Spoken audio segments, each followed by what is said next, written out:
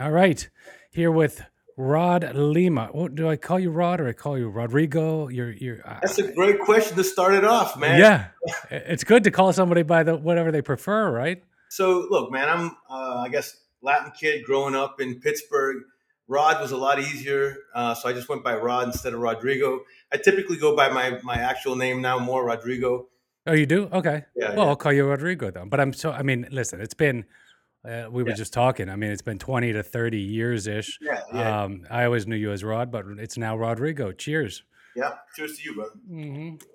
Yeah, I guess it So, depends on the circle, but in general, and I noticed another friend of mine kind of did that too, like where he was from Hungary. His name is Jolti. He's actually a good friend of mine and kind of a little bit of a mentor of mine. And he was his name is Jolti, and he was going by Rob forever. But at a certain point, he was like, "Man, screw this, man. I want to be known by my actual name." right. Yeah, yeah, yeah. And Um, yeah, so I get it, but I mean, listen, my name, Adri, nobody can get it right anyway. So I'm like, hey, as long as you can call me asshole, it's starting with an A. You're looking at me. I know who you're talking about, right? So I get it. But yeah, so thanks for your time coming on the show. And I wanted to talk to you about a whole bunch of stuff, but it really, I've been following you. Yeah, I don't know what it's been. Let's say 10 years or more since you started Lime Design. yeah. And it's just kind of watch you grow over the years. It's fantastic. I love it. Thank you so much for yeah, thank you. I appreciate that, man. It's been a long ride, man, and you know, it's but it's been an amazing 7 years, man. And really, I saw things like picking up in the last 2 3 years, which is crazy because I think so. I work with product development and I work with inventions and helping people take the ideas out of their head and turn them into actual physical products, right? Right. Okay.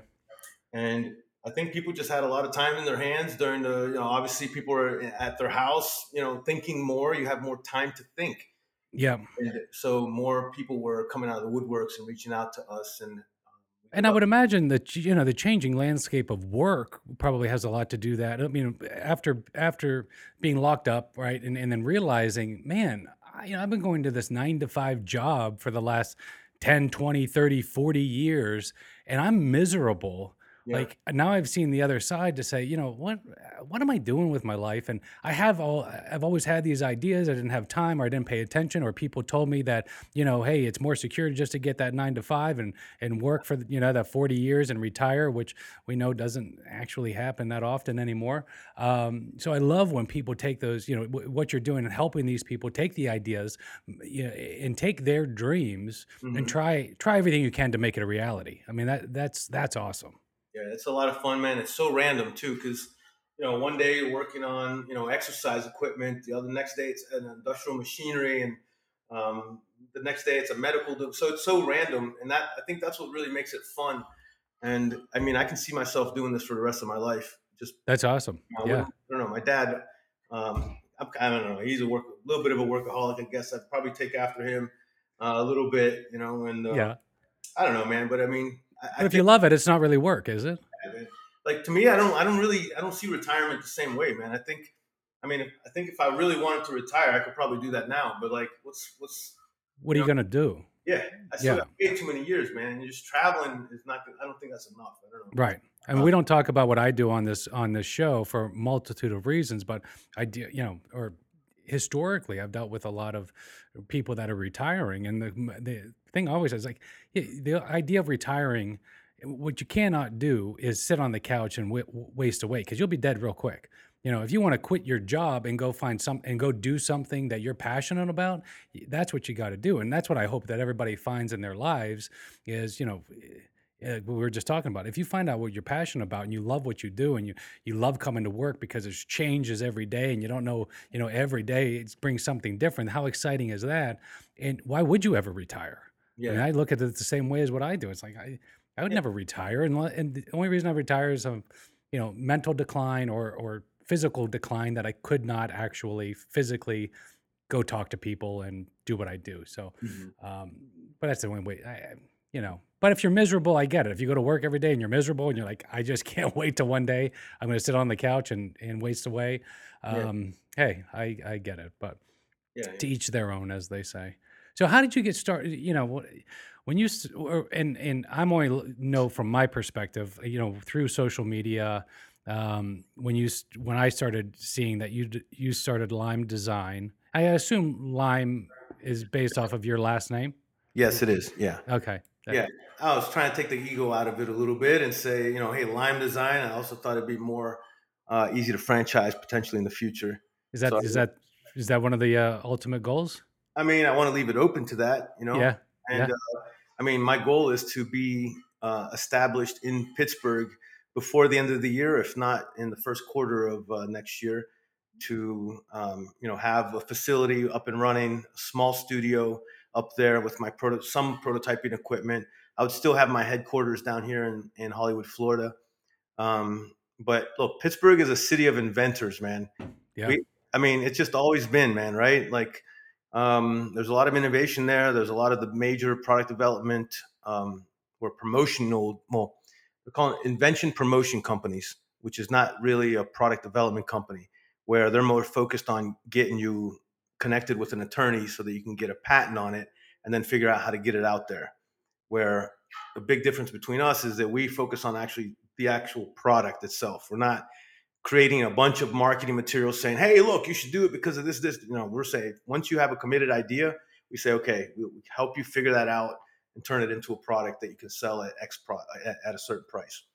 Okay. So what about so if you get a product and there's a whole bunch that, we're going to be all over the place because that's how the show goes. We just go where the conversation goes. Really is. I do not sit here with like a set amount of questions and I go one, two, three. So, Yeah, um, but if I have a product and I bring it to you, you create the prototype and it's something that's feasible in the market. Do we do you guys do the, what am I trying to say? The expanded version of that or the where manufacturing. we're manufacturing the mass production of those, or do you then pass that on to or license it? Yeah. So most inventions, if you are or a new product idea, right? Like you have two main routes. One is you make it yourself and you Mm, sell it. Maybe put an Amazon store up or have your own store, whatever, and then try to get it in, or also try to get it into big box retailers, like maybe a Home Depot or a Walmart, right? right, right. And try to sell hundreds of thousands of pieces is the goal, or millions, whatever, of pieces. Um, but you can also try to license it out to somebody where, let's say, you have a strong patent on the idea. You can potentially find somebody that's more ready to take your idea and run with it. So, not everybody has time to start a company, right? Right. And do the sales and all the every single detail that's necessary um, in starting a company or a new business. So those are the two main routes that most people can take, for doing this. And Uh, then so in what's your do you help them with either one of those routes? Or do you have connections in the manufacturing and licensing divisions of different companies? Or is it just pretty much, hey, here's the prototype. Now it's up to that client to say, okay, where can they take it and where can they sell those things? Yeah, yeah. So the manufacturing part, I'm definitely more skilled at and have been doing it longer. And the licensing side, I help create tools for these for my clients, such as animations, presentations, pitch decks, sell sheets, all those kind of things that they'll need, and I give them guidance on how to connect with licensing specialists. And it's kind of like the next level of my company that I'm building up now is because I have really good relationships with a lot of patent attorneys and a lot of manufacturing firms. So one of the big steps for us next is going to be to do funding, right? Helping connect our clients with money Yep. and and um, and helping also with the licensing part of it, right? Because so those are kind of like the last two parts of the business that we're putting in place right now. Okay. Move closer to the mic if you don't mind. Sure. Yeah, yeah. The So, I mean, well, I think it's always, you come up with an idea, and I would imagine you see this every time somebody's, I got this great idea, but they have no concept of what goes into actually producing, Hmm. not even just producing. I mean, so the prototyping is a huge component of that. But then from there, now you've got to market it. Now you've got to either do it, like you said, through Amazon or build your own website, try to get your own traffic to that site, try to build that clientele, try to get word out there through social media or whatever marketing and advertising, and it's overwhelming. Yeah. So I think a lot of people don't realize that. So where you're kind of at the beginning, right? I mean, and I know you want to grow, or it sounds like you want to grow to be able to facilitate most of that curve. But like right now, if I have an idea, I say, Rod, look, I got this new idea for a new mousetrap, right? Yep. And send it to you. You guys basically engineer my idea, I would assume, Yep. because I probably have the idea, but I can't draw it out. I can, maybe put some popsicle sticks together to show you how I think it might work. Yep. You Yep. guys engineer it all, and then primarily then 3D printed, or is there a whole bunch of different options Yeah. for the prototyping? That's a great question, man. So typically, there's no one perfect prototype, right? So typically, we'll do a draft version of the prototype first. And I love when people try to make their own first because it helps us to understand, and I think it also lets them understand how hard it is to actually make a good prototype. Of course, yeah, Anybody can, MacGyver something with duct tape and hot glue and stuff. But if you want to try to sell that to somebody, or try to convince them that this is the next thing since sliced bread, you know, then it's another ball. It's another thing. yeah. But uh, we so there's when you talk about prototyping, there's two main types of equipment. One is called additive and subtractive. Oh, So 3D printers are basically taking a spool of material or something and it's adding one level at a time and building on one layer at a time.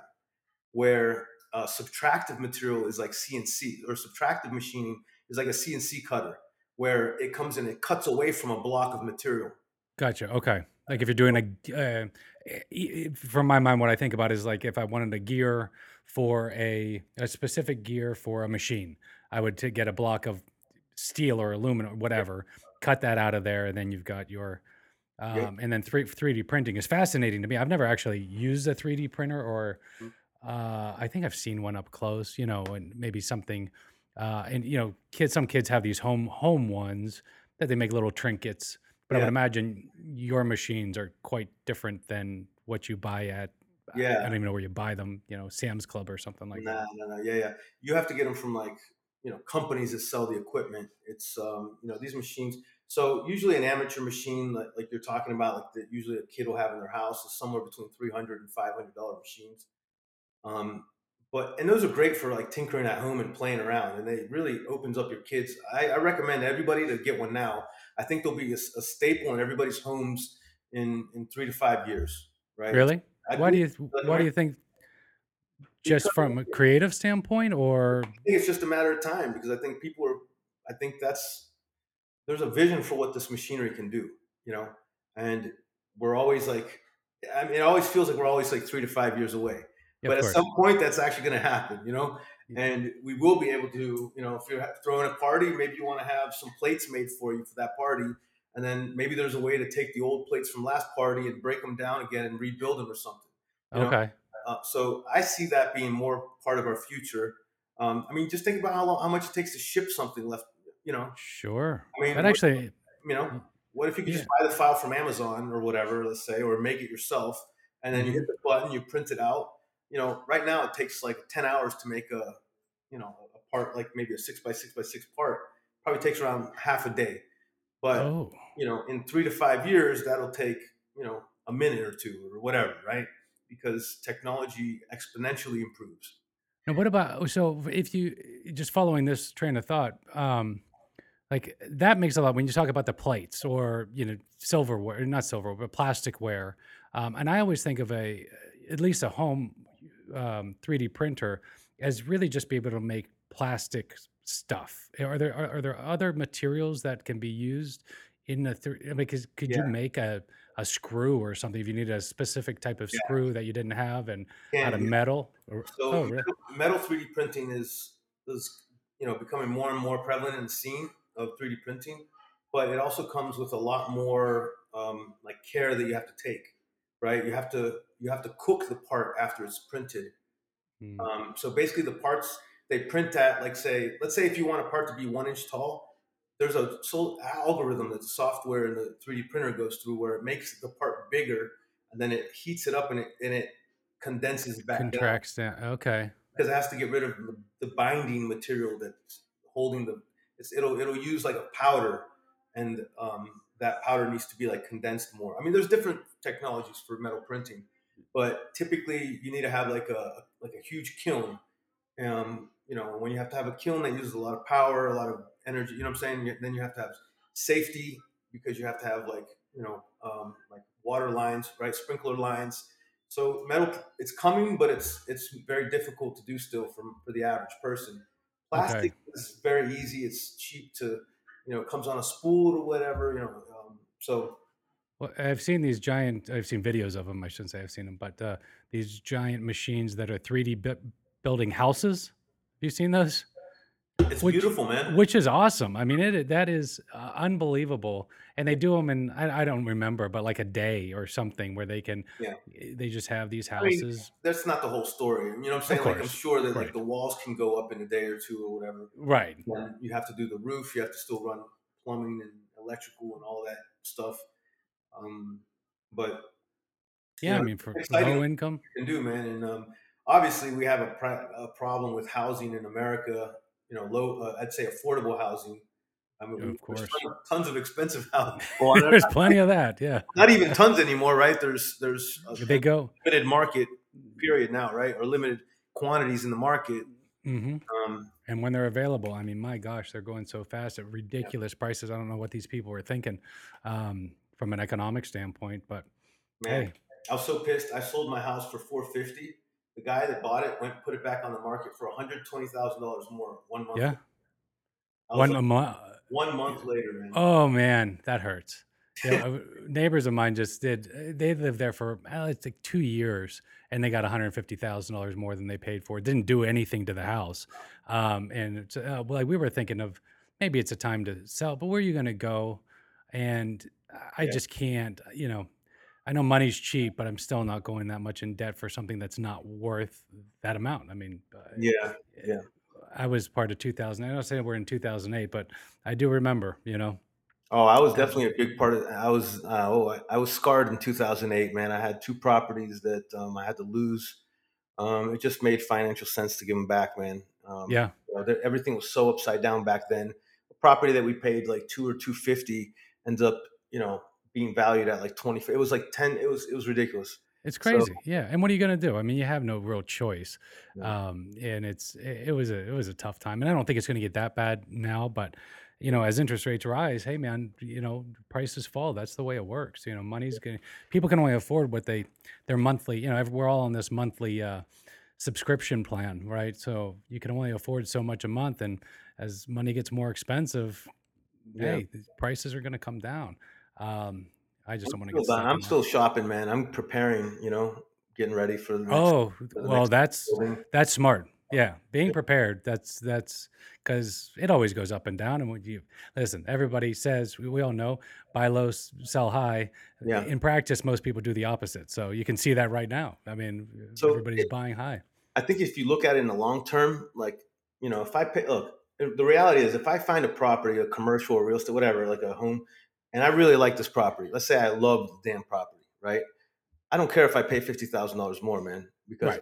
I'm going to You're going have to be in it. 20, 30 years and, somebody else is going to end up paying that down for me before and then my goal is going to be to, you know, re, refinance that money out of that property probably every 5 or 10 years or so, and and then Keep keep buying. doing it, man. And just keep Keep buying buying. other things. And I Yep. was thinking about this because, like I just recently bought a property in Hollywood, Florida, downtown.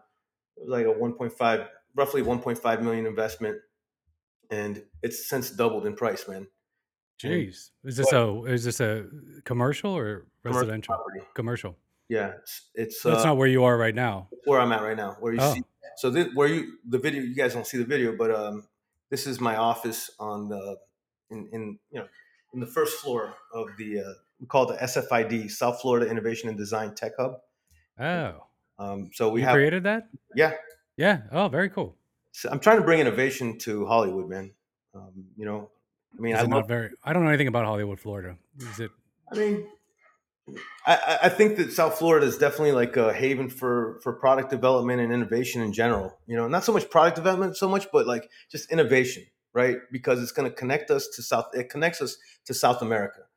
Oh, right, right. I'd Okay. say, it's one advantage that my team has. I mean, we work with our clients in Spanish, Portuguese, and English, and I want to continue to grow that. And we were talking a little bit about franchising or expanding, and I see myself in the next couple of years having a facility set up in Brazil, maybe one in Colombia, one in Pittsburgh, and I don't know where else from there. But those are the ones that are on my mind as like and your ideas need to be on your mind all the time for them to actually Absolutely. come true. You have to think about them because think about how many thoughts you have in a day. You know, if you don't give enough care to those other thoughts, they'll just never go anywhere. You know. Yeah. I mean, I was just talking last week with Ruben Gonzalez, whose show will be coming out soon, but interesting fellow, but we were talking about, you know, envisioning, having that dream. Um, and no matter what people say, because people go, I mean, probably from the start of it. I mean, I don't know your situation, but many people, especially entrepreneurs, um, they say, I have this idea, and you might have a few people that back you, but a lot of people, whether they say it to your face or behind their back, they're going, Rodrigo's out of his mind. This is never Yeah, going to work. He's not smart enough to do that. He yeah, can't do this." Or you get the even worse, which never made any sense to me, is they get jealous, and hope they're not yeah, going to say it to your face, but hope that you don't make it, and then they're kind of pissed off when you do. yeah. Um, Imagine this, man. What do you think the guy who invented the pet rock? Imagine the conversation he had with his wife or whatever, right?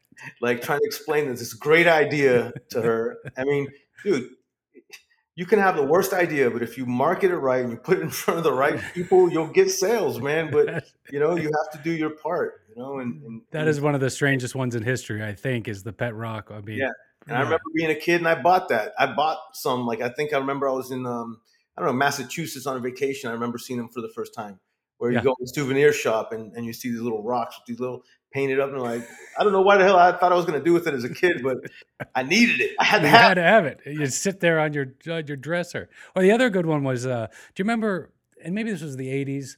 They had the plastic leashes that that looked like you were walking a dog, but there was no dog. It was just a plastic leash with a collar at the bottom, and people would walk around pretending like they're walking a dog. It was the most ridiculous thing, but to see but that. they probably made millions off this stupid thing. Yeah.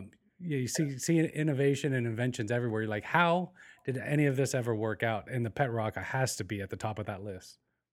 And I mean, now there's just so much more exposure for the average person. If you had an invention before and you wanted to get it to, in front of people, like what were your options in the '80s? Let's say, right? You had to do TV, which was expensive, and you had to pay for TV time and production. And now you can basically make your own product, make a TikTok on it, and grow. Let people see what you're doing. Create a store. And we have people becoming, you know, like successful overnight or over maybe not overnight, right? But over a couple months time, you can become successful. Yeah, if you got the right message, and it's hard. It's an interesting conversation about marketing and advertising um, between previously in the '80s, '90s, pre-internet, basically, or pre-current internet, I guess. I mean, probably within the last 10 years, where people can market themselves with very little money to an extent. But as a business, if you have a service, let's say, product's a little bit different. Service, you could do it a whole bunch of ways, but now everybody's competing in the same space, right? I can compete, I can send my message out the same as Amazon, right?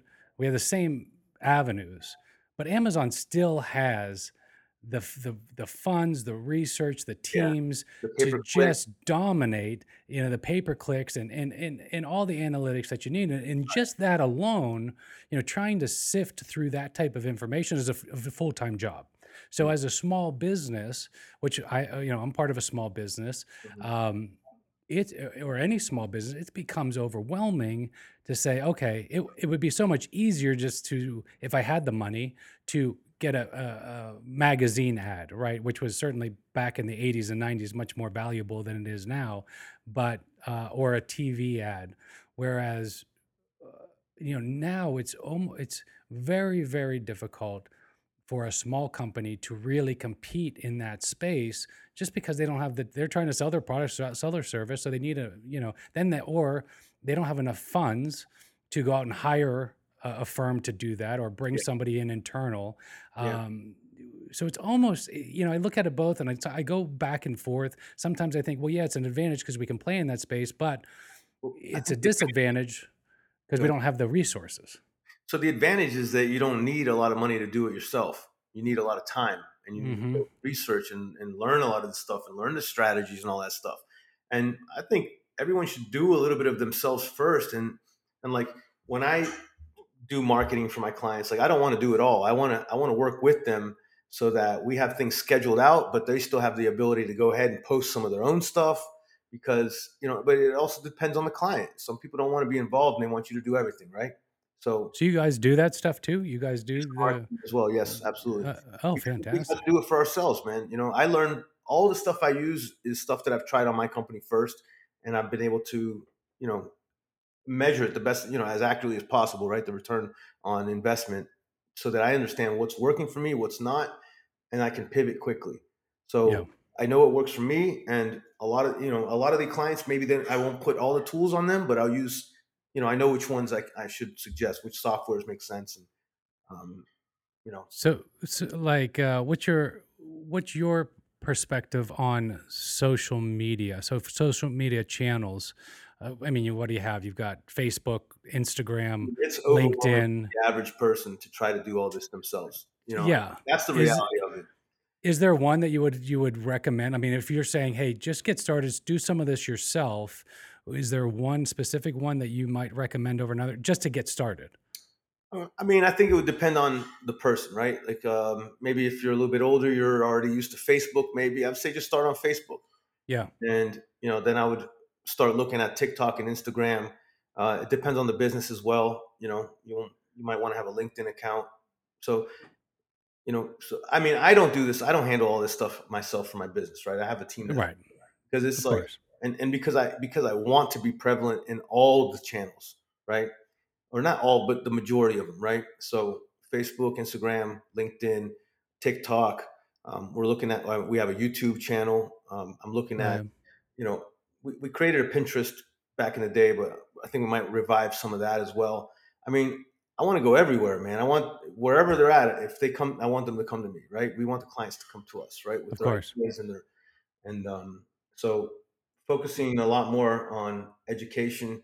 I mean, kind of what you're doing here. I mean, you're educating the audience, right, somehow, right, on and um, really focusing on telling my story more and teaching my business model as well. This is what I want to try to do. Well, it is pretty fascinating. I think so. Before we leave social media, man, TikTok's one that I I've been not getting on board with that. Yeah, I mean, I know I mean, people it's hard to add talk another about thing. what's that?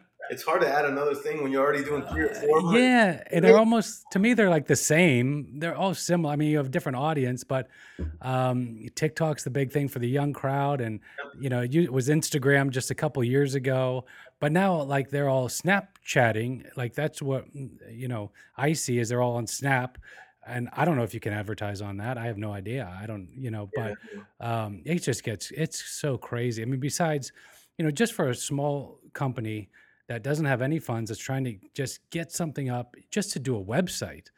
yeah, There's a lot of easy tools out there that you can do. But to really dial in a website is tough. And then you go, oh my God, now I have a website, I have a product, I have to be in all these different places at the same time.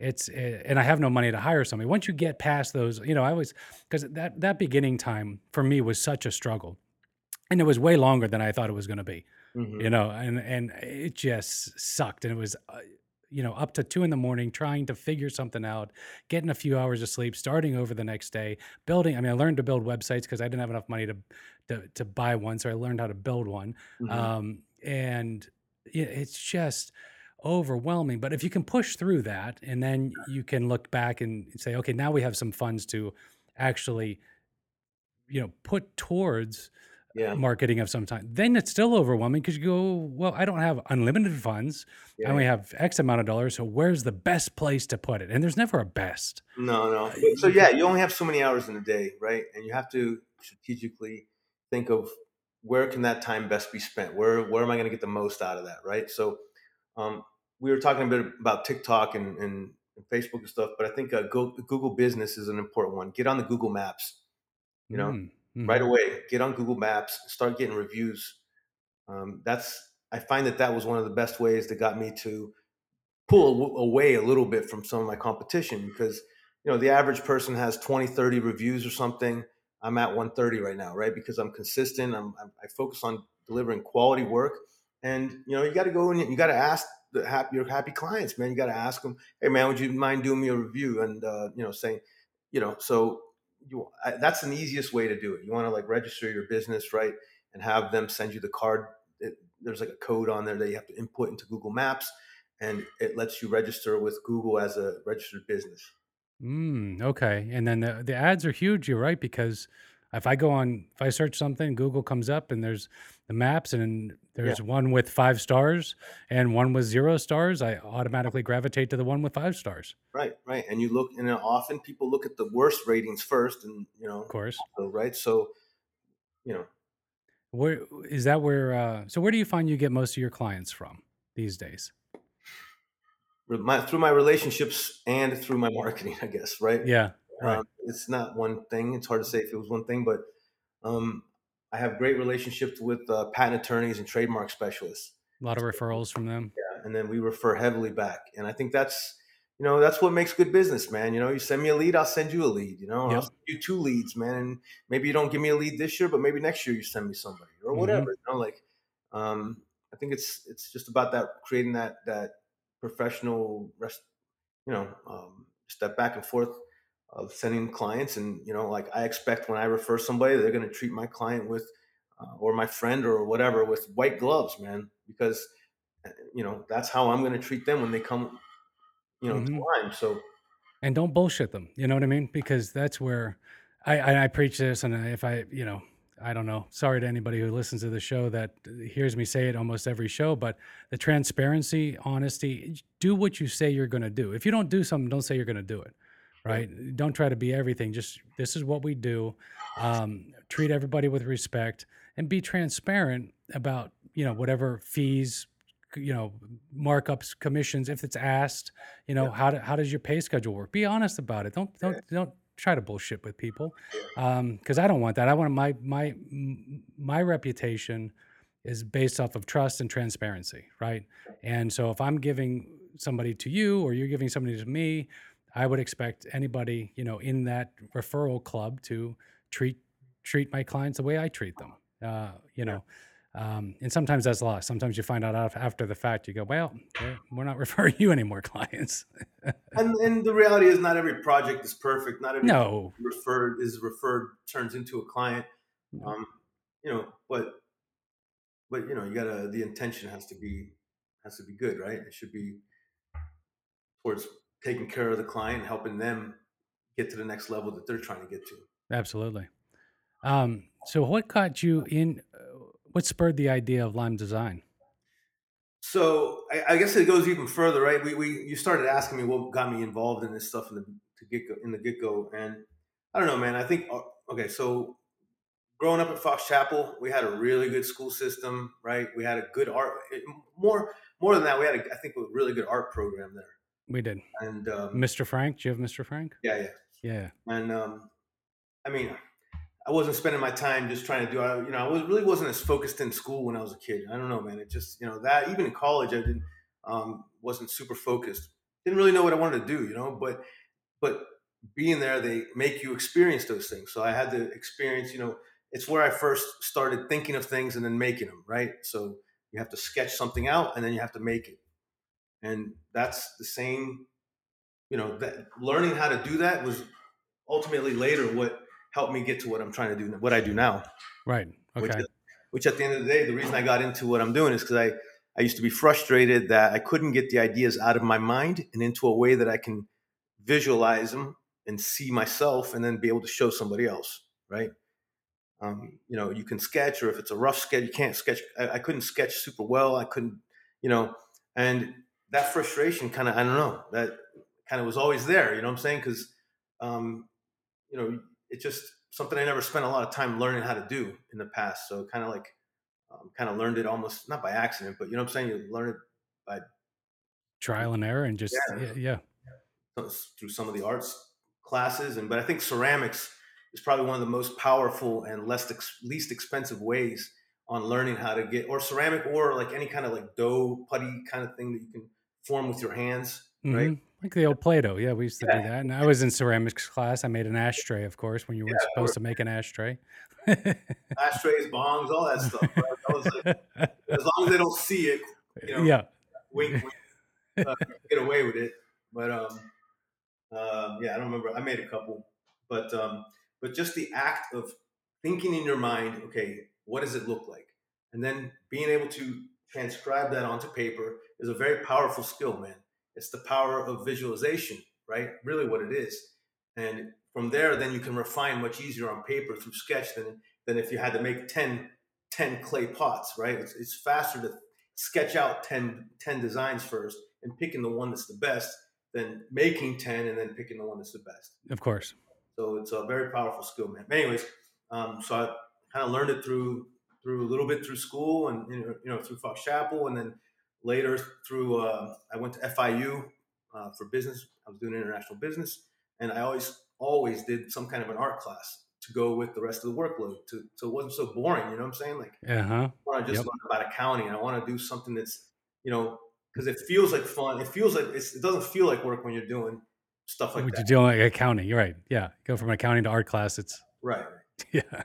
And yeah, man. And then one day I was in Pittsburgh visiting for the summer while I was at FIU in Miami, and I walked by the Art Institute of Pittsburgh, and I saw inside the window, and I just saw the coolest shit they were working on, man. They at the time had a special effects um, team that they had a lot of they taught a lot of special effects there for like masks and creating stuff out of latex and all this other stuff. Oh, okay. I don't even know if the school's around anymore, man. I know a ton of stuff happened and they got discredited or something, which blows because I paid I don't know, man. At the time, it was like 40K to go to school there, and then now for the school to like lose their accreditations or whatever, it's kind of like it's ridiculous, man. You know, Yeah. I know they yeah, they I think I know they moved from the location that they were on right down the street. I don't know if that was Liberty or and then they moved and then I think they're gone, but yeah. it's a bummer, you know. Fort Lauderdale's gone. Like they closed it down completely.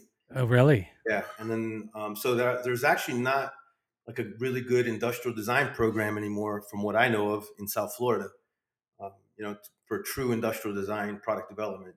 You know, That's a shame. I yeah, mean, it's such a big I mean, future of anything is really product design, industrial development. It's I can't imagine. I mean, there's got to be. I'm sure that in the country there's got to be there is specialized programs, in the but country, yeah, but not in South Florida. not So in Florida. in South Huh. Florida, you'll get like there's a lot of graphic UI design, mechanical engineering, and electrical. You see those things, but you don't see a school that actually teaches the true product development, product design. Wow. And yeah, That's yeah, so. I mean, a lot of this is engineering, right? I mean, it seems. Yeah. Did yeah. you have an engineering background at all, or did just playing around with stuff and figuring it out? It comes from taking things apart, man, and from Yeah. being like hands on, right? I, I don't know. It definitely came from being curious and taking things apart, right? Because when you take apart a motor or something, you learn about a ton of different mechanisms that are all smashed together into that one machine, So Mm-hmm. you have a lot of levers and pivots, and I mean, it's just a lot of stuff that all those pieces that you have working together. And even when the machine doesn't work, when you put it back together, you still learned, right, how things come apart, what kind of screws. I mean, you learn a lot. Yeah, Taking things it's apart. unfortunate that a lot of times it doesn't Yeah. work after you but I remember I had this so as a kid in the '80s, they had this robot. I don't know if you remember, it's called Omnibot 2000. So this thing was the most advanced robot of its time for like a consumer. It had a control, it had an arm that could extend, it had a tray where you could put drinks around, and it could pour you drinks. You could talk through it. It could go, at two different speeds. It was just very cool. But Mhm. one day, a few years later, Omnibot's just sitting in a corner somewhere, and being a kid, I'm thinking, oh, I could take that apart and give it legs. 'Cause it was oh man! So I took it apart, and rest in peace, Omnibot. He never made it back, but But you know what? I mean, the mechanical skills is fascinating to me because I never had it. Growing up, I never did anything mechanical. My father was not mechanical. He didn't work on cars, work on machinery. I was never around that, or even little things around the house. I mean, growing up, I could then change a light bulb. I could actually change electrical systems made sense to me. So I could, change light switches and put a fan in or a chandelier. But other than that, until I bought this stupid house when we were flat broke, um, that turned out basically needed gutted from the ground up. And we spent years Hmm. and just, when you pull something apart, it, it becomes, it becomes non-magical anymore because a lot of things you look at, you just go, "That's just magic," Yeah. right? I don't know how they do it. So if you don't know how it does it, it's obviously magic. Like a car running, to me was always magical, but until you start, I used to, was able to change brakes and change oil on a car until you realize that, oh, this is just mechanical parts, and here how they work together. Yeah. Then you say, oh, this makes sense. Or plumbing Different times, starts man. to really make sense.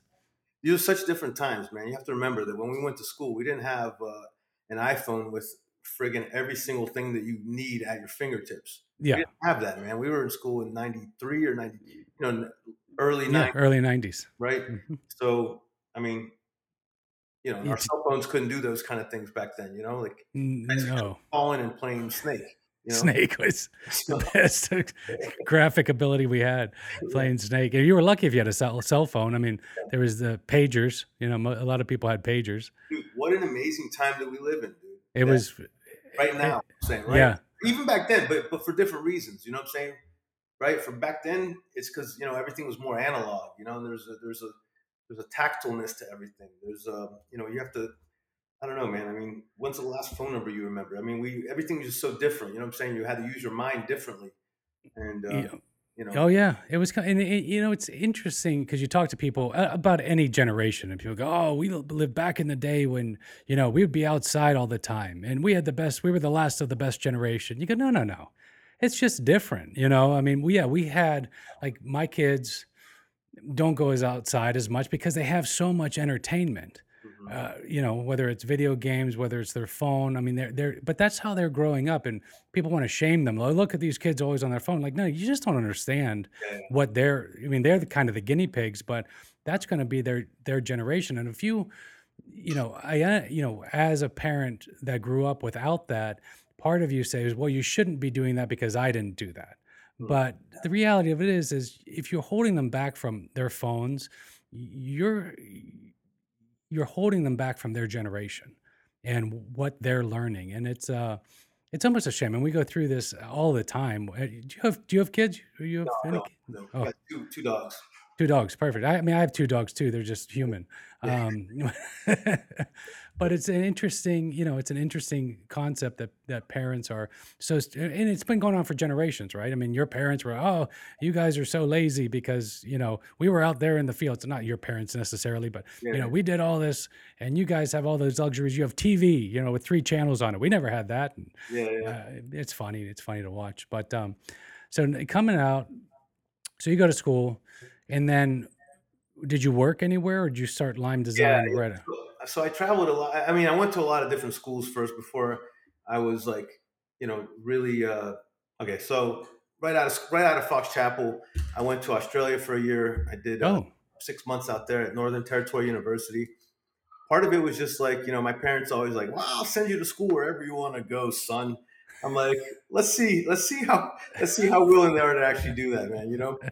And I actually went out there because I was chasing a chick that I met in Brazil like a couple years before, but couldn't get the timing right. When I got there, she was already dating some other dude. But oh, man. I still had to go, man. I couldn't back out. It took 2 weeks No, to set that shit up to just, oh well, she's with somebody. I was like, fuck it, I'll go out there. Excuse. I say, that's all what if right. I'll go out there and I don't know, I'll just find some other ones. I don't give a damn. But it was an interesting time, man. So I went to Australia for about 6 months, and I've always like smoked weed a little bit, and my parents did not like that. They're very Baptist uh, raised, and they raised me Baptist, and so I'm over there, and they knew I was smoking, and they stopped my funds. So basically, they stopped Oh, sending money. I'm in Australia. I can't really get a job because I'm not allowed to work over there, and it was quite it was one of those things that they didn't know what they were doing, man, but they were preparing me for the world without knowing what they were doing. They thought they were just giving me a difficult time. Like I wouldn't have money. I'd still be able to eat, cafeteria food, but I wouldn't be able to, um, thrive or whatever, or do what I wanted to do. But I ended up like selling a bunch of my clothes, a bunch of my stuff, and I thrived, man. I had the best trip ever.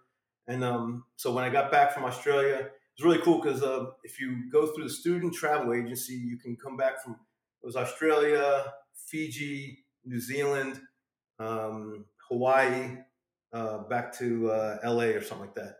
And it was an awesome trip, man. The whole time without any money, with very little money, like limited money, trying to survive and get back home. And Yeah. and like it's amazing what you'll do when you have to do it. You know what I'm saying?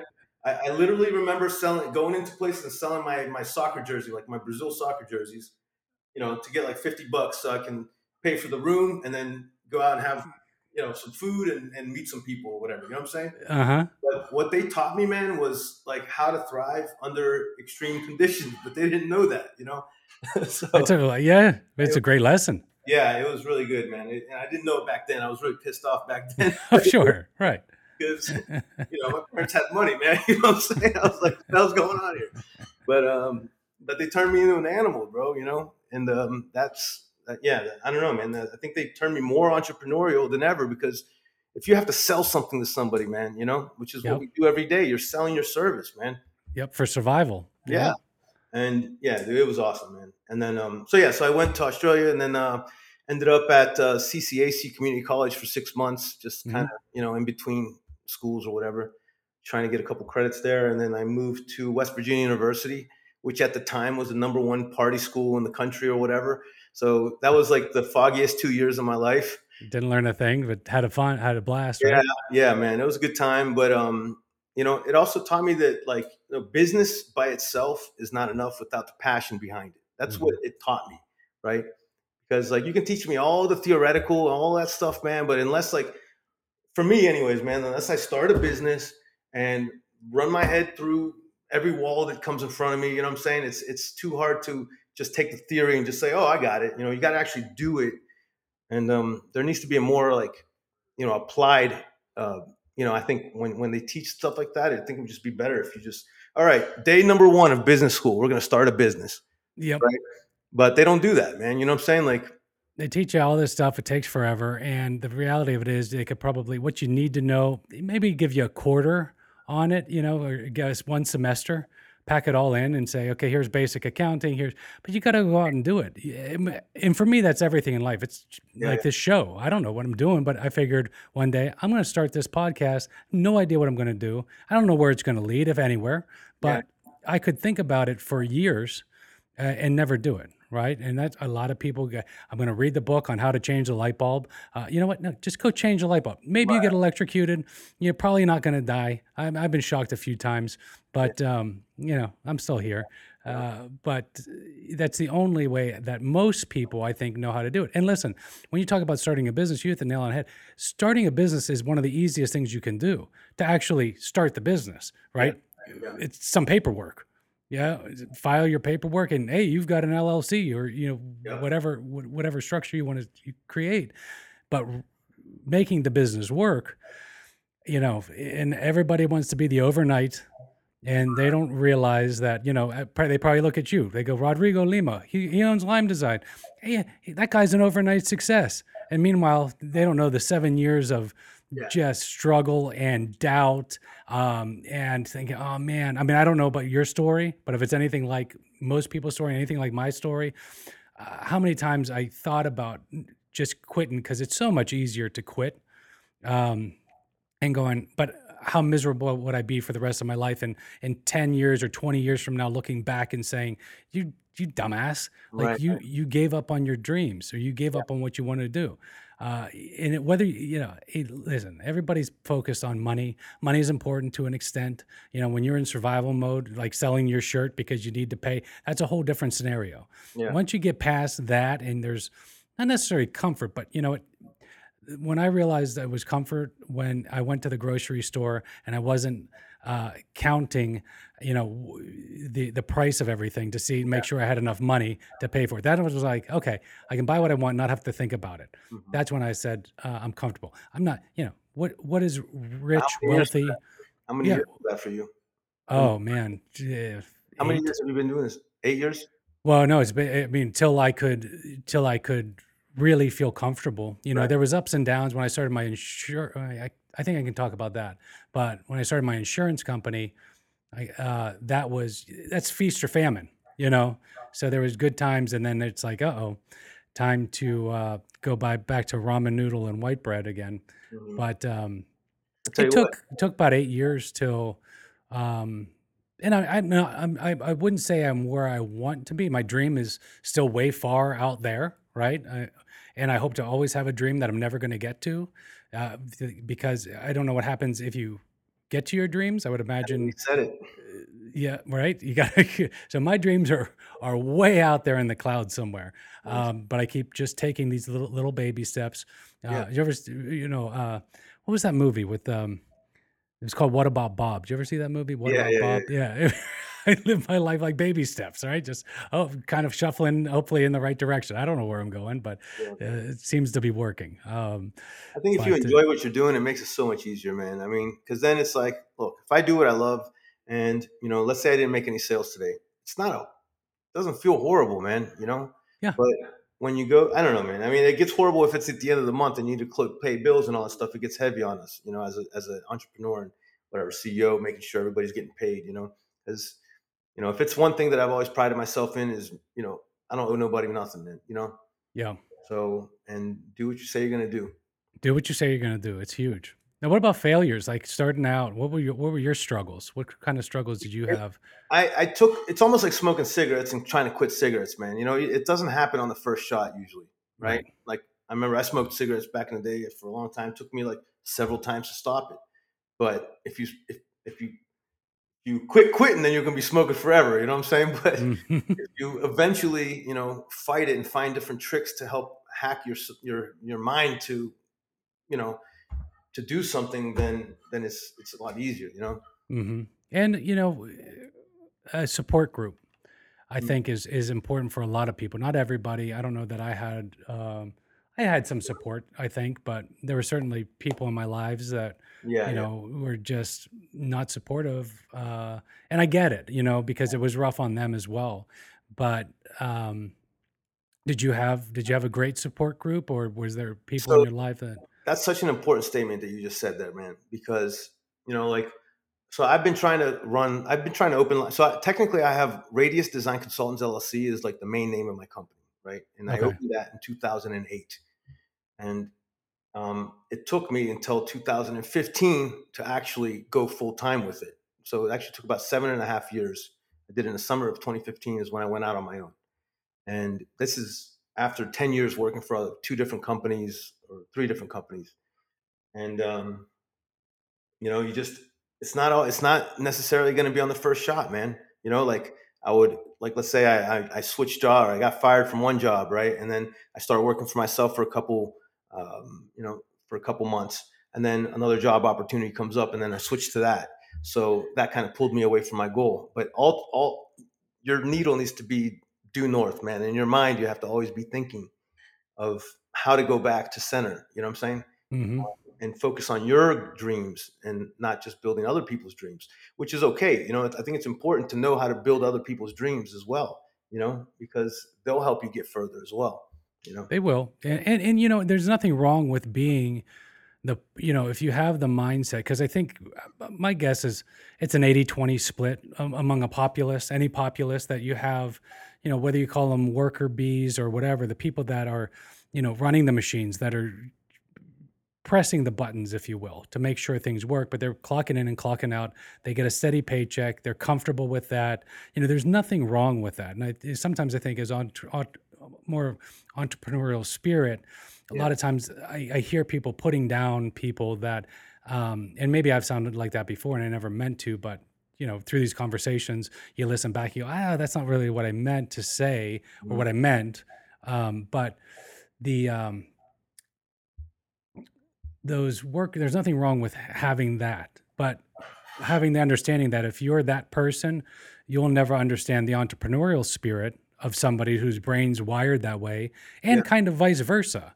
I don't understand somebody whose passion is I just want comfort and going for, go get a steady paycheck. I just will never understand it, But unless you're working for a company that you love and you're really passionate about it. But yeah, a lot of people I've met aren't really passionate about their jobs. They well, can't wait till 5 o'clock rolls around and they, it's not you know, everybody that sells toilets that's going to love selling toilets, right?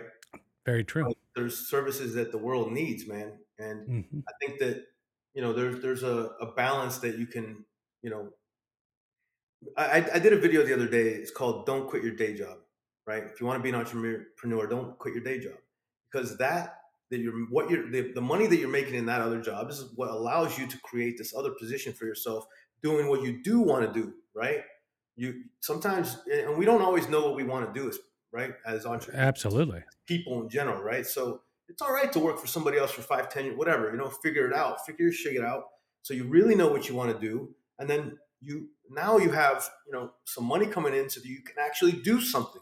Because if you just quit and you got to build a business, it's just the pressure so much more.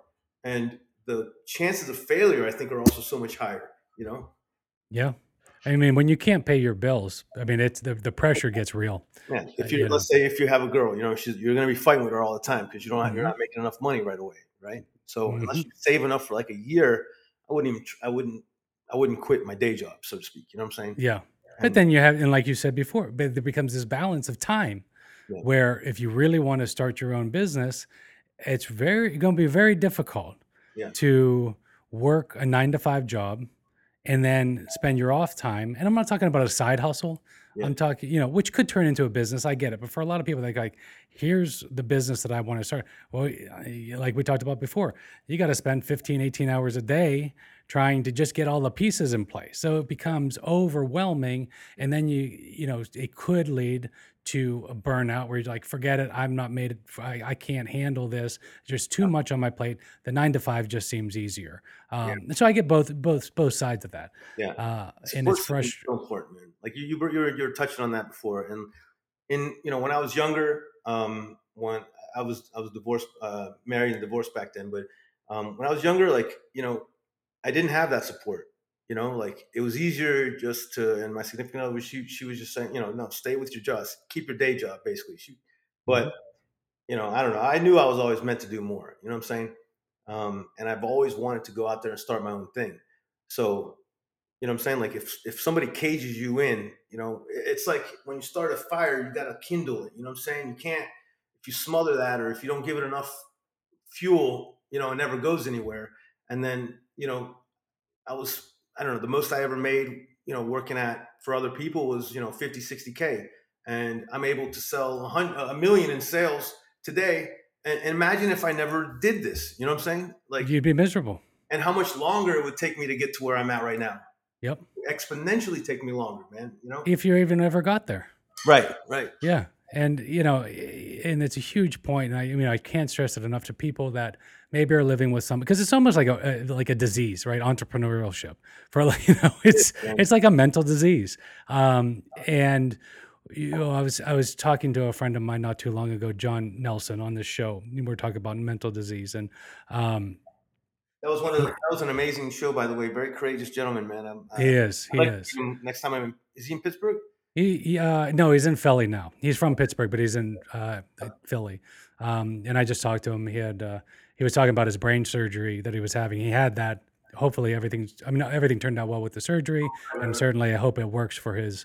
And I plan to have him back on. Hopefully, he'll come back on if he wants, because I want to follow up with that conversation. But Right.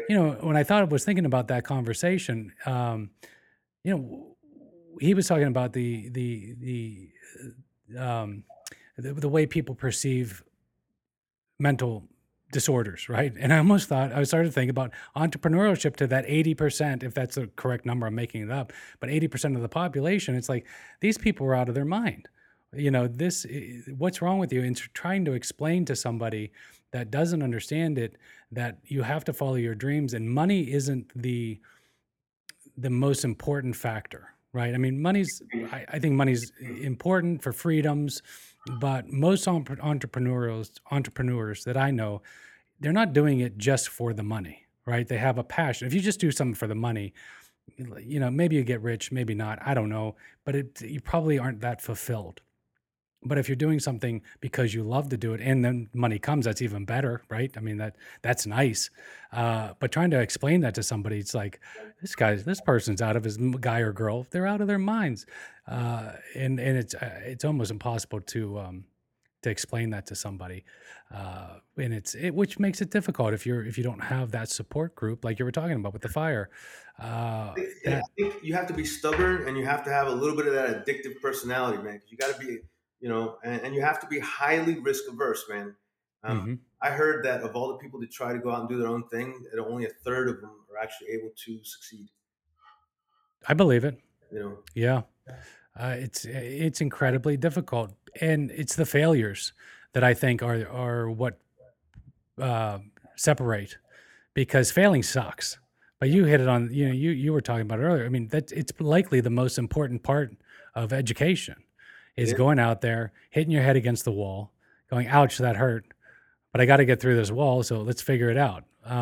Once you hit your head against the wall once, a lot of people go, I don't think I want to do that again. And Yeah. that's what I think that entrepreneurship it's a mental disease, because you're like, okay, I'm just going to keep hitting my head against this wall till I break through, and maybe I get a concussion, but hey, I'll take that risk Mhm. because I need to do this. Um, it's just very interesting to me, and that's why I love talking to entrepreneurs about, how did you get here, and Yeah, yeah. what was that driving force? You as a child, did you? I mean, you were talking about being artistic and liking that idea of creating. Did you ever think that you were a kid that you wanted to own your own business or anything Nah, along those lines? I had no idea. I mean, I've always kind of like construction, building things because my granddad taught me some stuff, and I was always kind of hands on, and I like building stuff myself. So that definitely helped. But I don't know. Back in the day, I used to think it'd be cool to be an architect, and that's kind of. So I'm actually still very close because architects were technically the first industrial designers or architects because there was nobody else to do it back then. Yep, But yeah, man. Somebody actually dissuaded me from doing architecture. I don't want to get into it, but and I'm actually glad the way I'm really glad the way everything's worked out. You know what I'm saying? I'm very happy, man, with my business, and um, you know, more than that, like I've kind of like grown my business model. Where before I was just there's different levels to the game, right? of course. So level one, you get a job, right? Level two, you get a job and you open your own business. Level three, you open a job. Like level three, you go full time for your business. I'm just kind of talking it through, right? Yeah. I don't have this written down or anything, but like level four is where you have your business. I buy a building under one company, like my first design office, let's say, and then I rent that office to Lime Design. So hmm now I'm creating an asset under one company, and I'm creating write offs in the other company, right? Yep. So that's for me, that's level four, man. And then for me, level five now is buying a bigger commercial building that I can run my company out of the bottom, and I can rent out 20 offices so that this building is again doubling in value, and it has money And you coming got, every month to cover the yeah, majority. tenants paying the mortgage. Yeah. So like that's kind of like that's really the business model that like I prefer, man. And that's because it's not enough just to work for somebody else. If you gotta maximize.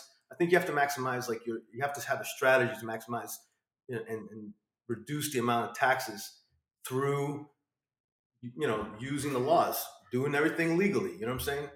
Like instead of paying taxes at the end of the year, I'll buy a car under the business name and I can write that off. You know what I'm saying? hmm So stuff like that, and that's how you equip yourself. That's how you, if you want to start your own business, that if you want to be, I don't know. Let's say you got a W-2 and you do, I don't know, you work at a factory and you make 50K a year or whatever it is, and you want to start your own business. As soon as you start that own business, you start being able to take write-offs that you weren't allowed to take before. So I recommend everybody have a business from the day you're 18 or whatever you're legally allowed to have a business at. They should have it from the very start, so you can learn these tax saving strategies, right?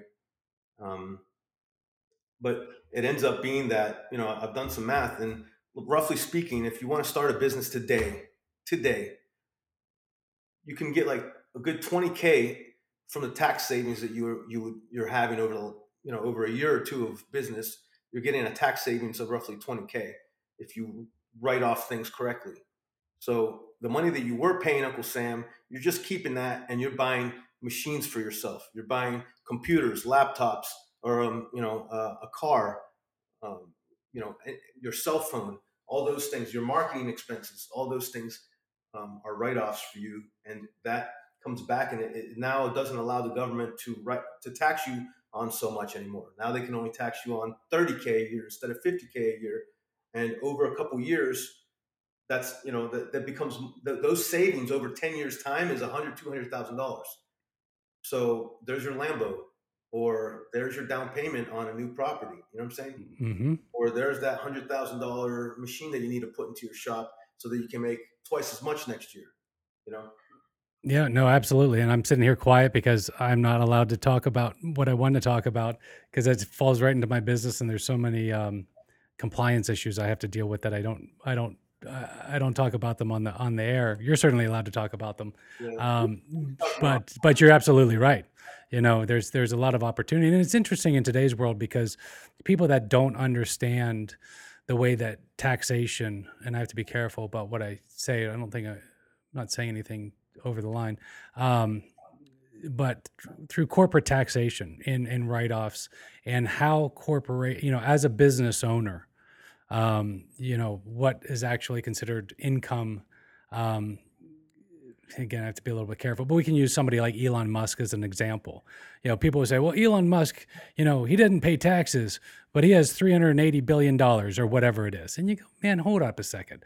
You're not even paying attention to the way that taxation works in this country, and most countries for that matter.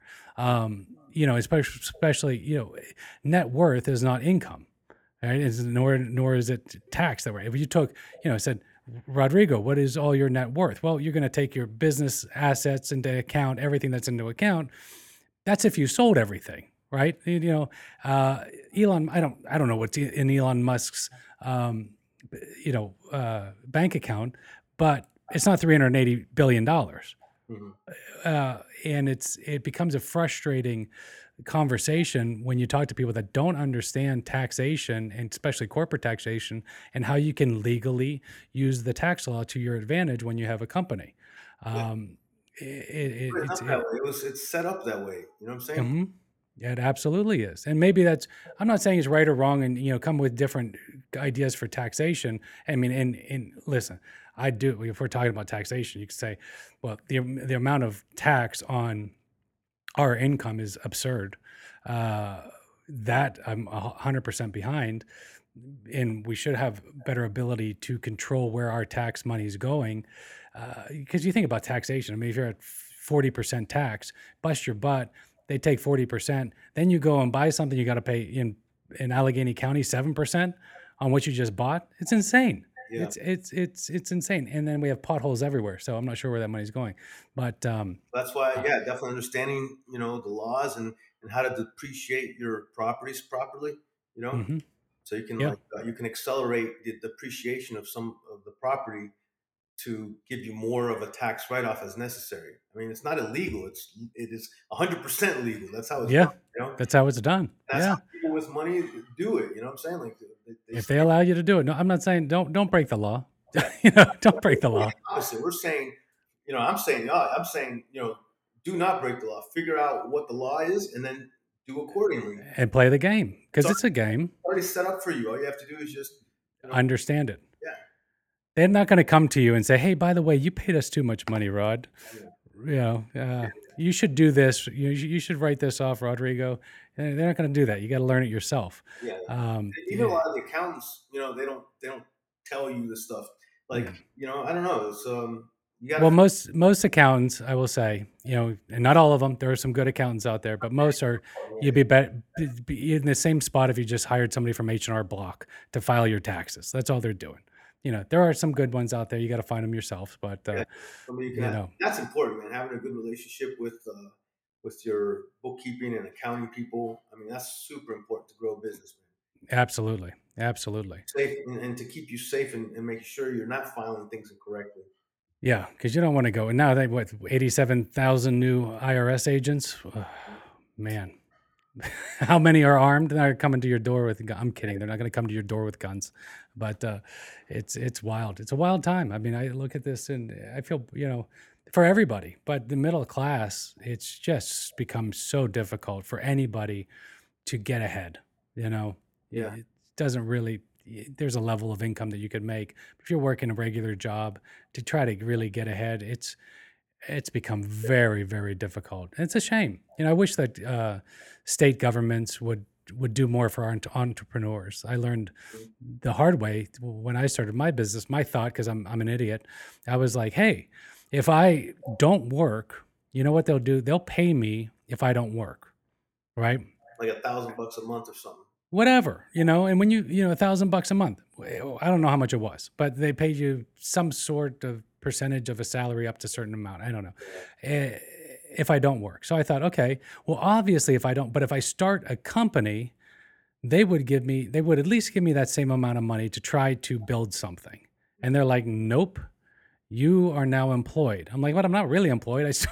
I filed paperwork to say I started a company, and they're like, no. And I'm like, well, you guys should do that. I mean, you should help people create things, Yeah, And if you're going to fund me to sit on the couch and pretend like I went out and looked for a job every few weeks, yeah, like you should help fund people. Doesn't have to be me. Forget me, but somebody that has a business plan that saying, here's what I want to create. Will you help me do this just so I can survive mhm, in the meantime? That seems like a reasonable use of taxation. mhm, Help people become better. That seems good to me. yeah. But unfortunately, fortunately, we don't have that. Actually, some states I think do, not Pennsylvania. But what are I you don't gonna know. do? It takes a lot of work to look for those grants and all that stuff. There's stuff out there. Yeah, there's grants. Grants are tough. That's a I had tough a one. full-time job pretty much. So going back to you, you start out. What was the first thing you did to start Lime Design? Did you get a 3D printer out of your house, or did you Yeah, lease a space? let me go back a little bit, man. So, Yeah, is we I was at okay. I went to West Virginia University for 2 years, and then I moved down to Florida. I went to FIU for 2 years. So I've been that's like four colleges in like 5 7 years. I don't even know, man. Right? So so I was taking more business classes there and taking some Spanish classes as well. And but I still, and also I was doing a lot of I did photography and I did another ceramic class there. And those I don't know. From there, then is after that, after I was at FIU, is when I was walking around Pittsburgh and I saw that. When I came back down to Florida, I was like, well, I really want to do design. I want to be a designer. I'm going to be a designer. But I was like, if I ask my dad to pay for this, there's a high chance that I'm not going to give it 100%. I'm just kind of looking at it based on my past, my past efforts. You know what I'm saying? Like just having a conversation with myself, right? And I'm like, man, Rodrigo, if you're really gonna do this, man, like you're just gonna have to do it, man. Just I went out, I got the loan, and knowing that my parents would pay for it, man. right. They want their first son to be successful. You know what I'm saying? They don't care Of how much course. they have to pay. So, but I knew, man, that if I took their money, that I wouldn't get the same experience out of it. And I think when you pay for something yourself, the value of it is so much more, man. You know what I'm saying? Absolutely. And I'm so glad looking back now that I didn't take their money because I know they would have paid for it. Right. And so yeah, I took a loan out, figured it out. I think it was like 30 or 40K that I took out to take 3 years at the Art Institute of Fort Lauderdale. And after that, I was so worried about getting a job, man, that I didn't even take like time off. I just went right into a job right away. My parents said they were going to pay me. They promised me a trip to Europe, after finishing school and this and that. And I was like, man, I don't. I'm just going to go to work, afraid of not getting a job. Yep. just eager to work. And I found a position here in Hollywood, Florida. I worked with these two NASA engineers, brilliant guys, for 5 years, designing like industrial equipment, where I really learned my software as well, like SolidWorks. I really learned that really ins and outs of it. And then I found a dream job after that, working for a company that designs hand tools for that was things that were sold at like Home Depot and Lowe's. So everything from screwdrivers, flashlights, measuring tapes, mechanics tools. And because I was so hands on before, like it just was like a really cool, perfect cool job for me to get into and um, just be doing stuff that I knew about. I knew about tools. I had a lot of tools, and I enjoyed that stuff. And then I worked for an injection molding company for about a year as the head designer, and really focused on learning the ins and outs of injection molding. So how to make plastic parts, and all the details involved in that for manufacturing. And then, this guy had made an offer to me as a partnership offer, but I knew enough about doing accounting that if I partnered with him, like I wouldn't be able to like look at his books. He can hide whatever he wants in his books. So I started thinking about that. I'm like, well, why am I going to bring all my clients and all this stuff to this guy when I'm not even going to be able to like really know what's going on? I was like, I might as well just start my own thing. Yep. So it's kind of when it started, man. And but the real trigger was this guy I know by the name of Zach Silvers. He was an inventor, and he came to me with like an electrical magnetic plug idea, right?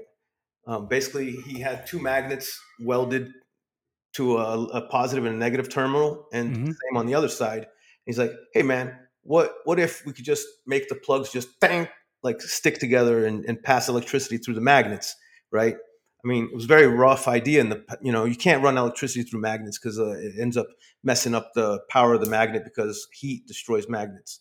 So, Oh, but the okay. idea in itself was very good, and we took that idea and developed it further. We got about $100,000 in funding, and man, when I developed this idea with this guy, in my mind, I'm like, man, I should be working for myself. This Yeah. project is so complicated. If I'm able to do this, imagine what else I can do if I control my time more, right? And that's kind of where Lime Design grew, man. And it was the summer of 2015. This guy Zach, he had a live work apartment, and I rented out his the bottom of his house, which was a set up as an office.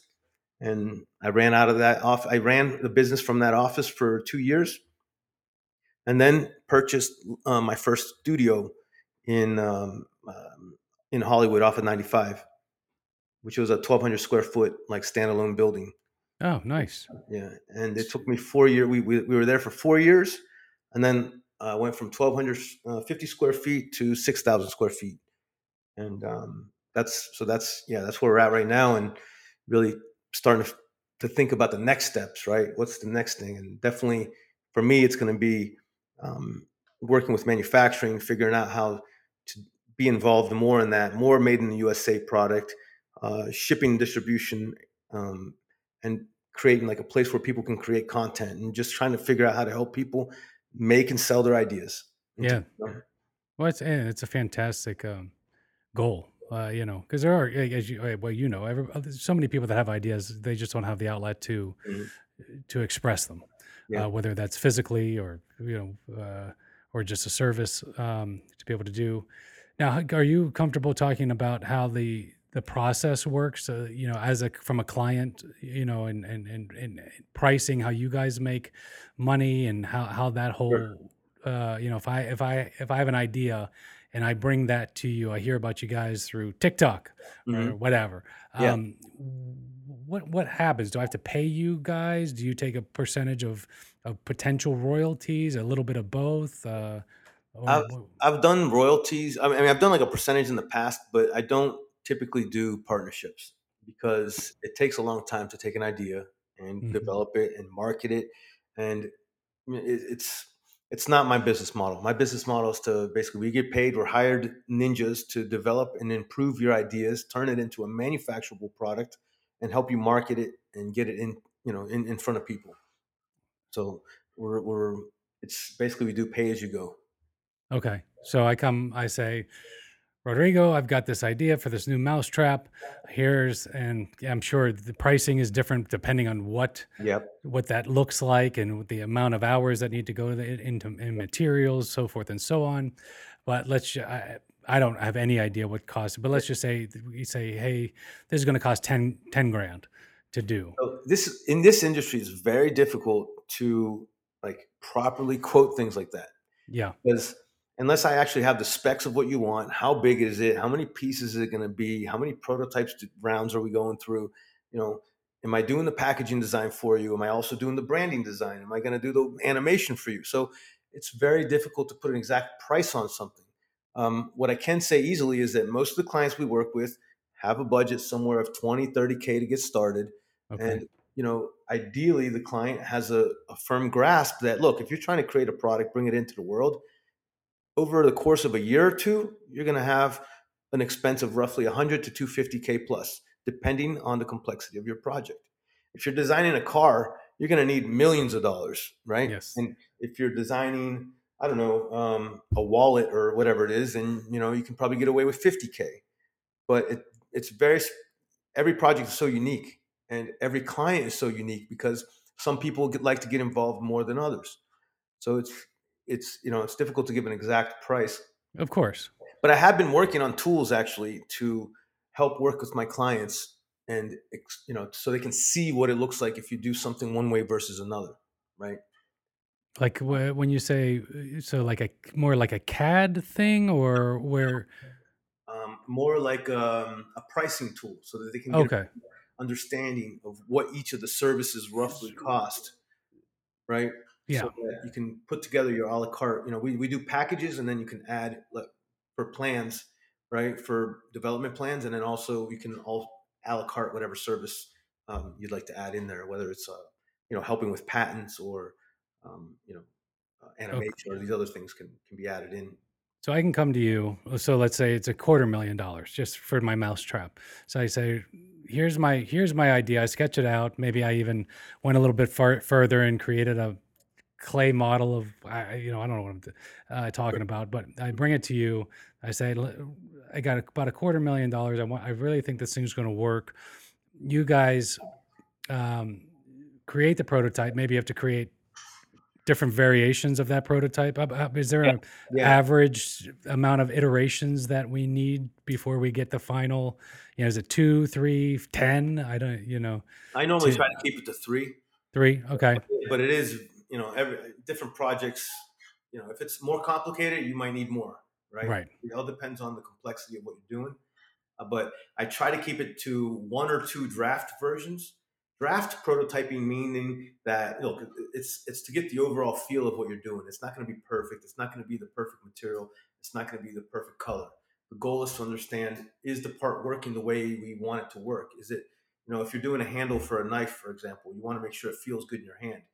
That, for something like that, when you're dealing with ergonomics and um, complex surfacing, you might need more. You might need 7 or 10 iterations to get it Okay. perfect. Right. Typically, you know, I started my, I've refined my process for small inventors because Okay, good. that don't have that budget, that typically don't have 100 to 250. That's kind of how I've cut my teeth, is learning how, and I think if somebody gives me 100,000, I can design a lot of stuff, man. Now, if you give me 10,000, try to do the same thing. That's what I've been doing for the last, say 5 years.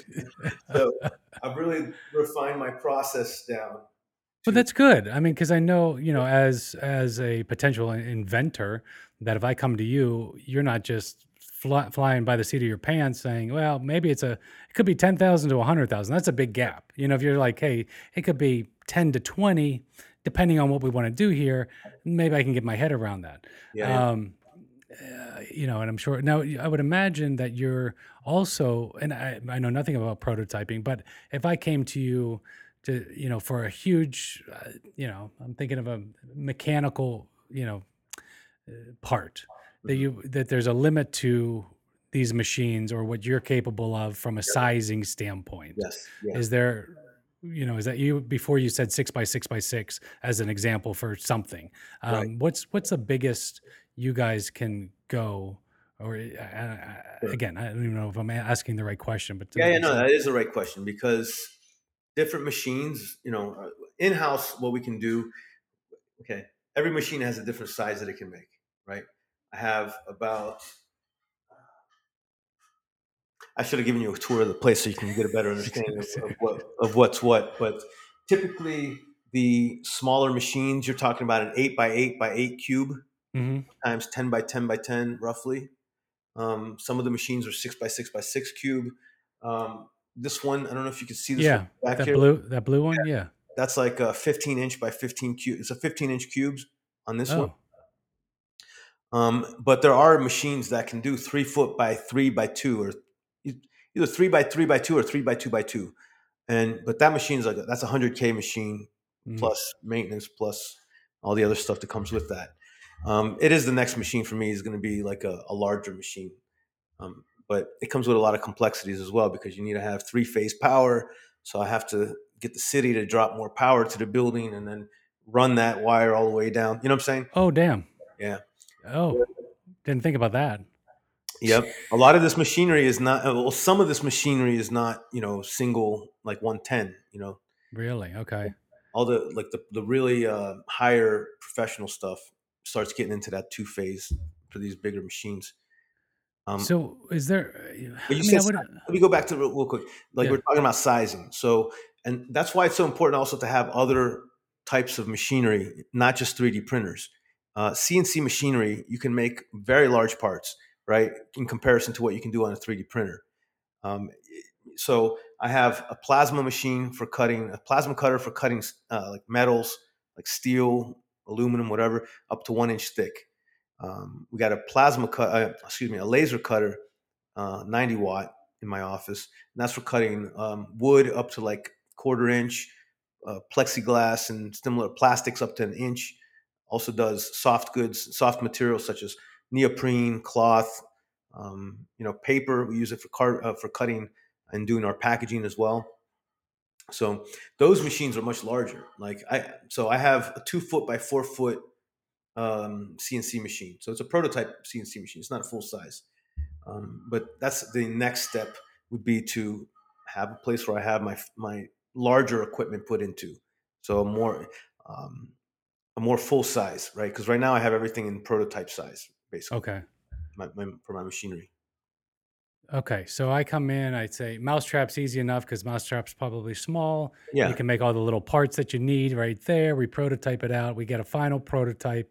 Yep. I say, perfect, man. I mean, and I would have to imagine just dealing with customers myself that it's never, what they tell you they want is never probably really what they want. And if they're involved, then they're like, wait, no, we need to change this. We did, you're going, man, it's Yep. fine the way it is, but okay, let's go back to the drawing board. Now I just want to charge you back to 250,000 because you're a pain in my ass. But Look, at the end of the day, my goal is to help get the client what he's looking to create. of I'm gonna course. give him my advice. If I say, "Hey, look, man, it's perfect. Don't mess with it. Don't stir it anymore. It's already perfect, man." Or this is a perfect. What we call an MVP, minimum viable product, right?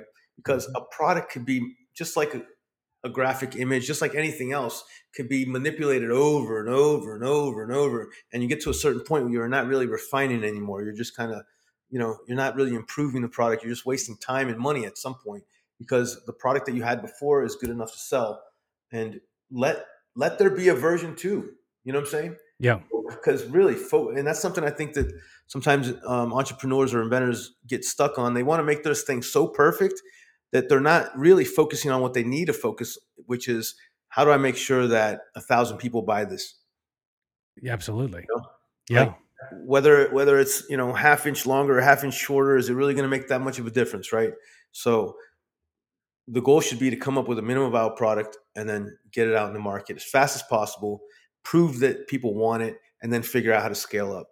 So how's that? So if I again, we'll go back to the stupid mousetrap that I keep. 'Cause I couldn't think of anything else. Yeah. I got you. We got the MVP, right? We got Yep. that.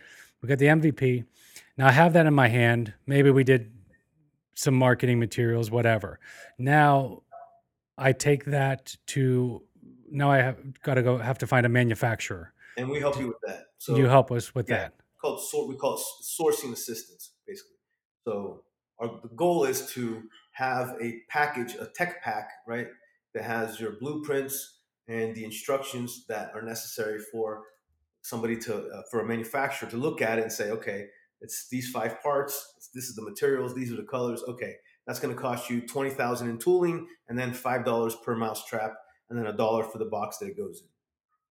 So Gotcha. what we do is then we get apples to apples quotes from multiple partners that we've manufactured with to to be able to see who's the best manufacturer for you right now, right? Right. So I wanted to get however many units. I say, okay, here's a quote for 1,000 units, 10,000 units, 100,000 units. Yep, I can't afford 100,000 units right now. Let's go with 10,000 units at $3, yep, right? All in. And then I say, okay, I got my $3. I know that's my hard cost. I need to mark this up to $6. And or, then I'm going to make after shipping and everything else I got to deal with, I'm going to make $2, right, or a dollar per unit, and then we look for setting up an Amazon, trying to get word out there, and yep, the next phase begins. yep. Um, that's awesome. I mean, it's a fantastic service. How does somebody that might be listening, how do they get in touch with you? What's that process look like? So typically, when I mean, we on our website we have a non-disclosure agreement.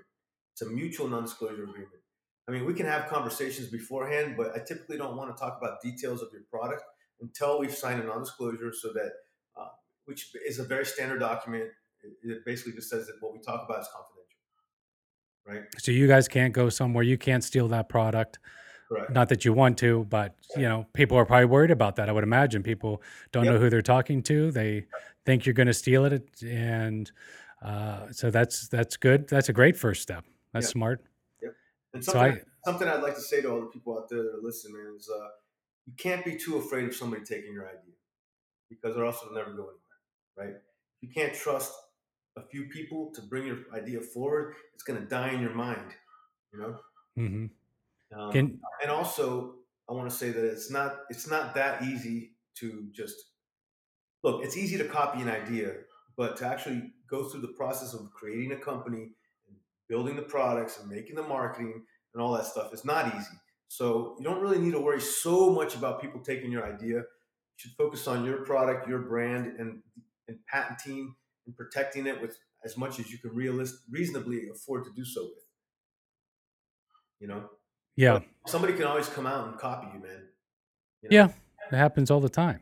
yeah. So you got to be able to understand that and know, hey, try to get out there as fast as you can, sell as much as you can right away, and then when those um, hurdles get in the way, then you got to figure out the best way to take either you give them a cease and desist, or get a lawyer on it, whatever. And But you guys have those kind of contacts that can help with things. If something is, if I don't know where to start, and I say I have this idea for this stupid mousetrap that's called Stupid Mousetrap, and I want to trademark Stupid Mousetrap, but I don't really know how the trademarking laws work.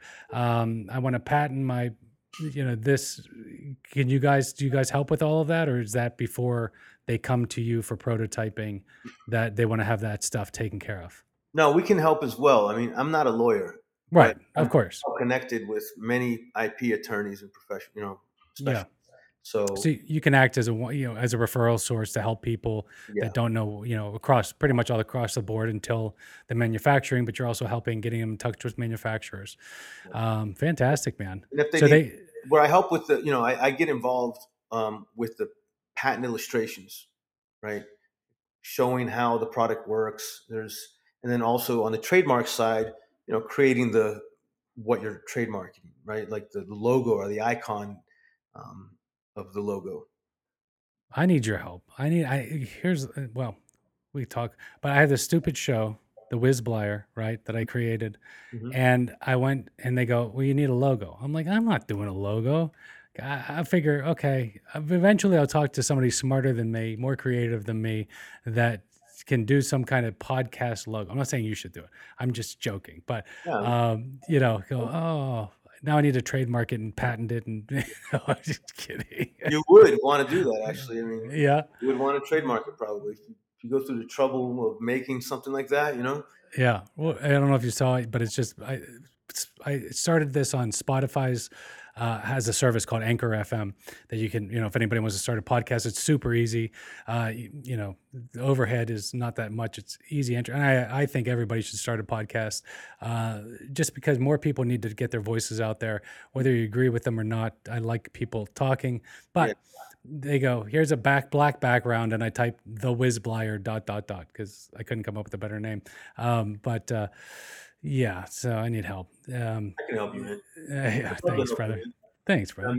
Yeah, maybe Uh, you can share it on the show, and maybe we can kind of use it in experience. And we normally come up with 2 to 3 different designs first, and then we can see kind of what the audience thinks. You can get kind of some engagement with them around that as well, if you like. yeah, that'd be fun. I don't know. I think it'd be cool. Yeah, But if somebody's out there listening, they have an idea, they go to, is it limedesign.com? it's info@limecreativedesign.com. Limecreativedesign.com. Sorry, that's the email. But yeah, limecreativedesign.com. Limecreativedesign.com. They can find you TikTok. They can find you Instagram. They can find you At everywhere. Yeah, at Lime Design 3D is our social. Okay. So it's at Lime Design Design 3D. 3D. Yep. Okay. I just wrote that down. Cool. Hey man, well, dude, it's been great catching up with you. Where it's an hour 35 minutes. It feels like 10 minutes. Yeah. Fantastic. So good to see you. And when you're coming to Pittsburgh, I don't know if you drink beer, but let me buy you a beer either way. Yeah, man. Sounds good. Definitely. I should be there within the next 30 days or so. Oh, really? Yeah, well, like I was saying, man, I'm actively looking for my next property, and I want to really grow in Pittsburgh. I'm looking to make. By the way, if anybody's listening, I'm looking to make to meet IP attorneys in Pittsburgh. So if anybody knows of any, I'd greatly appreciate an introduction. As I'm looking to make partnerships up there and really be there in a big way. Yeah, yeah. And I'll get you some connections that we talked about before that might at least lead to somewhere. Who knows? But yeah, we'll look at that. Man, great catching up with you. I'm loving that you're doing great. Keep Yeah. growing that thing, man. It's so exciting. Thank you, man. I appreciate being my guest, asking me to be a guest on your show, man, on the podcast. I really appreciate it, man. Yeah. It's one of the first ones that I've done it a couple times, but this was probably my favorite one. And I think I might bring you. I might invite you to our once we get ours going, man. All right. I'd love to come. That'd be fun. It'd Awesome. be fun. And I want to learn more about the other things that you do as well. We can talk about it offline. Yeah, yeah, we'll talk about it offline. Yeah, well, when we get that beer together, we'll Sounds shoot the good. shit. Sounds perfect. All All right. right, brother. Well, good to see you. Hey, thanks everybody for listening. Have fun out there. Take care. Take it easy, man. Be well. See you. Thanks.